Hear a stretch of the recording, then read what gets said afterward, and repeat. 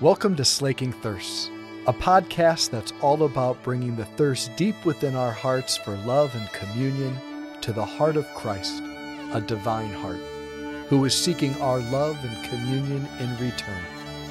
The hope is that the two thirsts would meet and both thirsts would be slaked. Friends, good morning.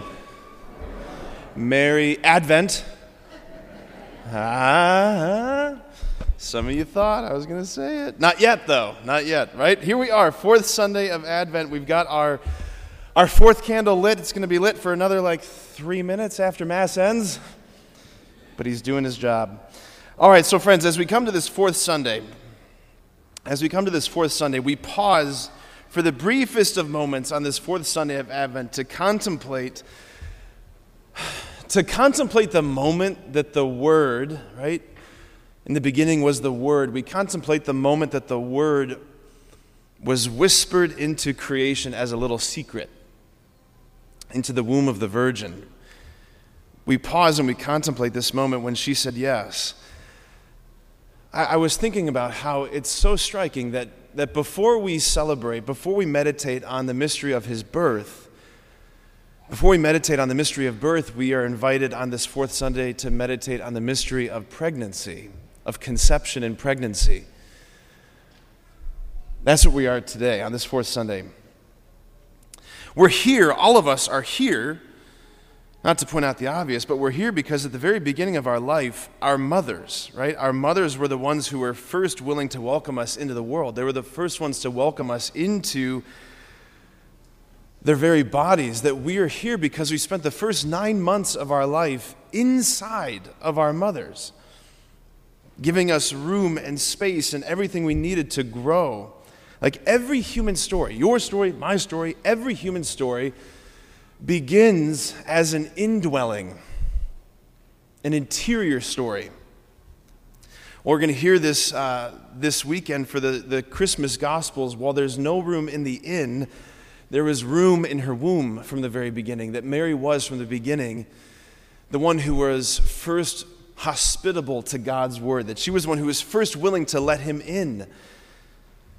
Like the miracle of pregnancy it's an astounding reality. The number of things that have to go right for any pregnancy to happen, it is astronomically, medically unbelievable. And when you think about the existence or the fact that any one of us actually ever came to be, looking at the statistics, one generation, something going wrong, one generation, think about your great-great-great-great-great-great-great-great-grandfather who dodged right instead of left when the saber-toothed tiger was jumping at him. You wouldn't be here.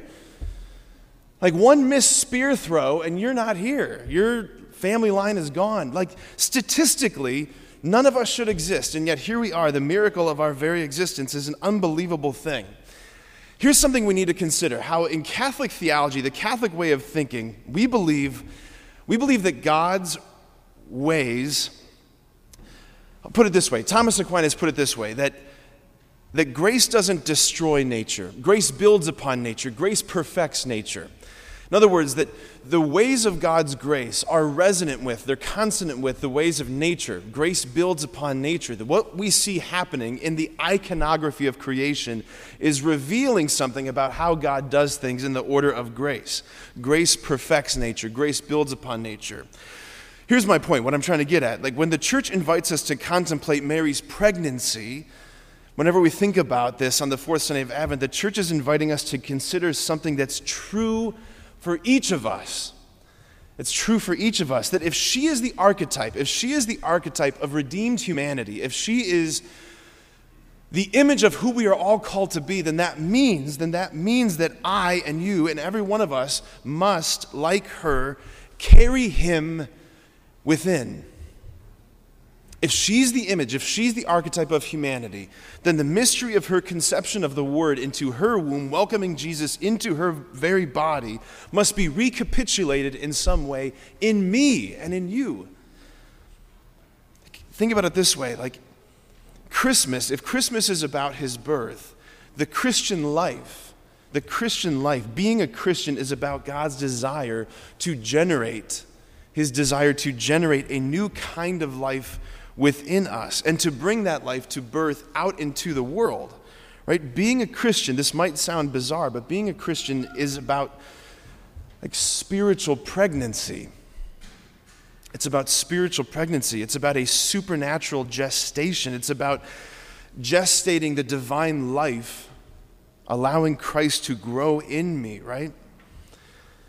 Like if this causes any of us to balk or blush or to just like lean back a little bit, think maybe I should have gone to the 8 o'clock mass, right? Consider this, like the depth of intimacy to which God desires. Right? God is infinite love. Close enough is never close enough for infinite love. He wants us to be so close. I mean, we read in the scriptures, God's desire is to divinize us, to unite his nature to our nature. Right? He's been whispering this mystery of his desire for intimacy and union with us throughout the entire corpus of the scriptures, from the marriage in the beginning to the marriage at the end, to the iconography, to the symbolism of the prophetic writings, the fact that God is identifying himself as the bridegroom, Israel is the bride, Jesus comes as the bridegroom. Right? All of these things, it's God's way of trying to communicate, you have no clue how close I want to be to you. You have no clue how close I want to be to you. I want to dwell with you, to dwell in you, to transfigure you, to transform you, to take the water of your human nature and to elevate it into the wine of glory. Like I want to make you into a tabernacle, into a monstrance, into another little burning bush, right? On fire but not consumed. Right, what does Jesus say at the Last Supper? He says, if anyone loves me, he will keep my commandments, and my Father will love him, and we will come and we will make our home in him. In him. He says, abide in me, and I will abide in you. The Greek verb meno, which means to abide, to remain, to dwell within, that verb appears in John's Gospel over and over and over again. It's God's desire for us to abide in this deep union. Like, friends, there is no other Christianity besides this. Like, this is the gospel. This is the good news. This is the message.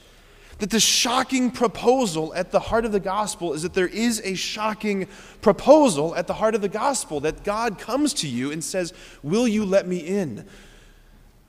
Will you consent? Will you let me join myself to you and for you to join yourself to me and for us to be united now and into eternity? Like, none of us will be asked to recapitulate the singularly unique role that Mary had, right? Gestating, literally forming his body within her womb, nursing him at her breast. None of us are being asked to do that. Just in case there's any confusion. Okay. Nevertheless, it is true that every single one of us was made to open our hearts to him, to allow him to grow within my own humanity to the point where we could say, like what St. Paul says, it's no longer I who live, but Christ who lives in me. That's St. Paul, who last time I checked is a man who doesn't have a womb, who never got pregnant, and yet here's St. Paul literally saying the words that our Blessed Mother is saying. Christ dwells in me, he says. Those are either the words of a madman, the words of a pregnant woman, or the words of a mystic. Right? Paul who's saying, in my heart, not in some mushy-gushy, ethereal way, but no, like in my heart, Christ has been implanted. That encounter with him on the road to Damascus, he met the person. Jesus got access to the deepest parts of Saul's heart. And Jesus, by the power of the Holy Spirit, began to affect and change and grow within Saul so that Saul becomes Paul. So that when people met Paul, it was like they were meeting Jesus. When they heard Paul preaching, it was like they were hearing Jesus preach, which is what Jesus said. He said, whoever receives you receives me. Whoever hears you hears me. Whoever receives you not rejects me. Like, do you see how this works? Do you see the sort of nesting doll, beautiful logic in all of this? Like, Mary nurtured him through her daily life and through her daily tasks and through her daily loves, and all of that is true of us. Like, he's formed in us. Not through separate heroic moments, but he's formed in us precisely in our daily living, in our daily tasks, in our vocations, in our love. He's gestating, growing the divine life within us as we open ourselves to him more and more, as we receive him continuously in the sacraments, as we hear his word and let him in. Like, through our own vulnerability to him, he's getting closer and closer. Like, when people encountered Paul, like, something in their hearts leapt for joy, just like Elizabeth and John the Baptist leaping for joy in Elizabeth's womb in the presence of the hidden Christ. Like when people met St. John Paul II, that's what happened. Like, it was like meeting Jesus. It was like coming into the presence of Jesus. Like, there are people that I know, like incredibly holy people. They're not holy simply because they've got all of their act together. They're holy because they are incredibly vulnerable before the heart of Jesus. And it's like coming into their presence, it's like something in me leaps for joy in front of them. Friends, the womb, we say, blessed is the fruit of your womb. The womb is so important to us as Catholics. It's the most sacred space. The womb is the icon, the physical, concrete icon of the heart.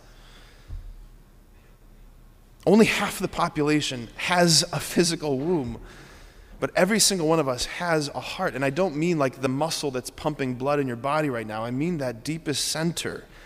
Right? God created these spaces in our humanity, empty spaces that are waiting to be filled by another. Like, that's what a womb is. It's an empty space that exists in you, my dear sisters, that's not there for you. It's there to welcome and house another.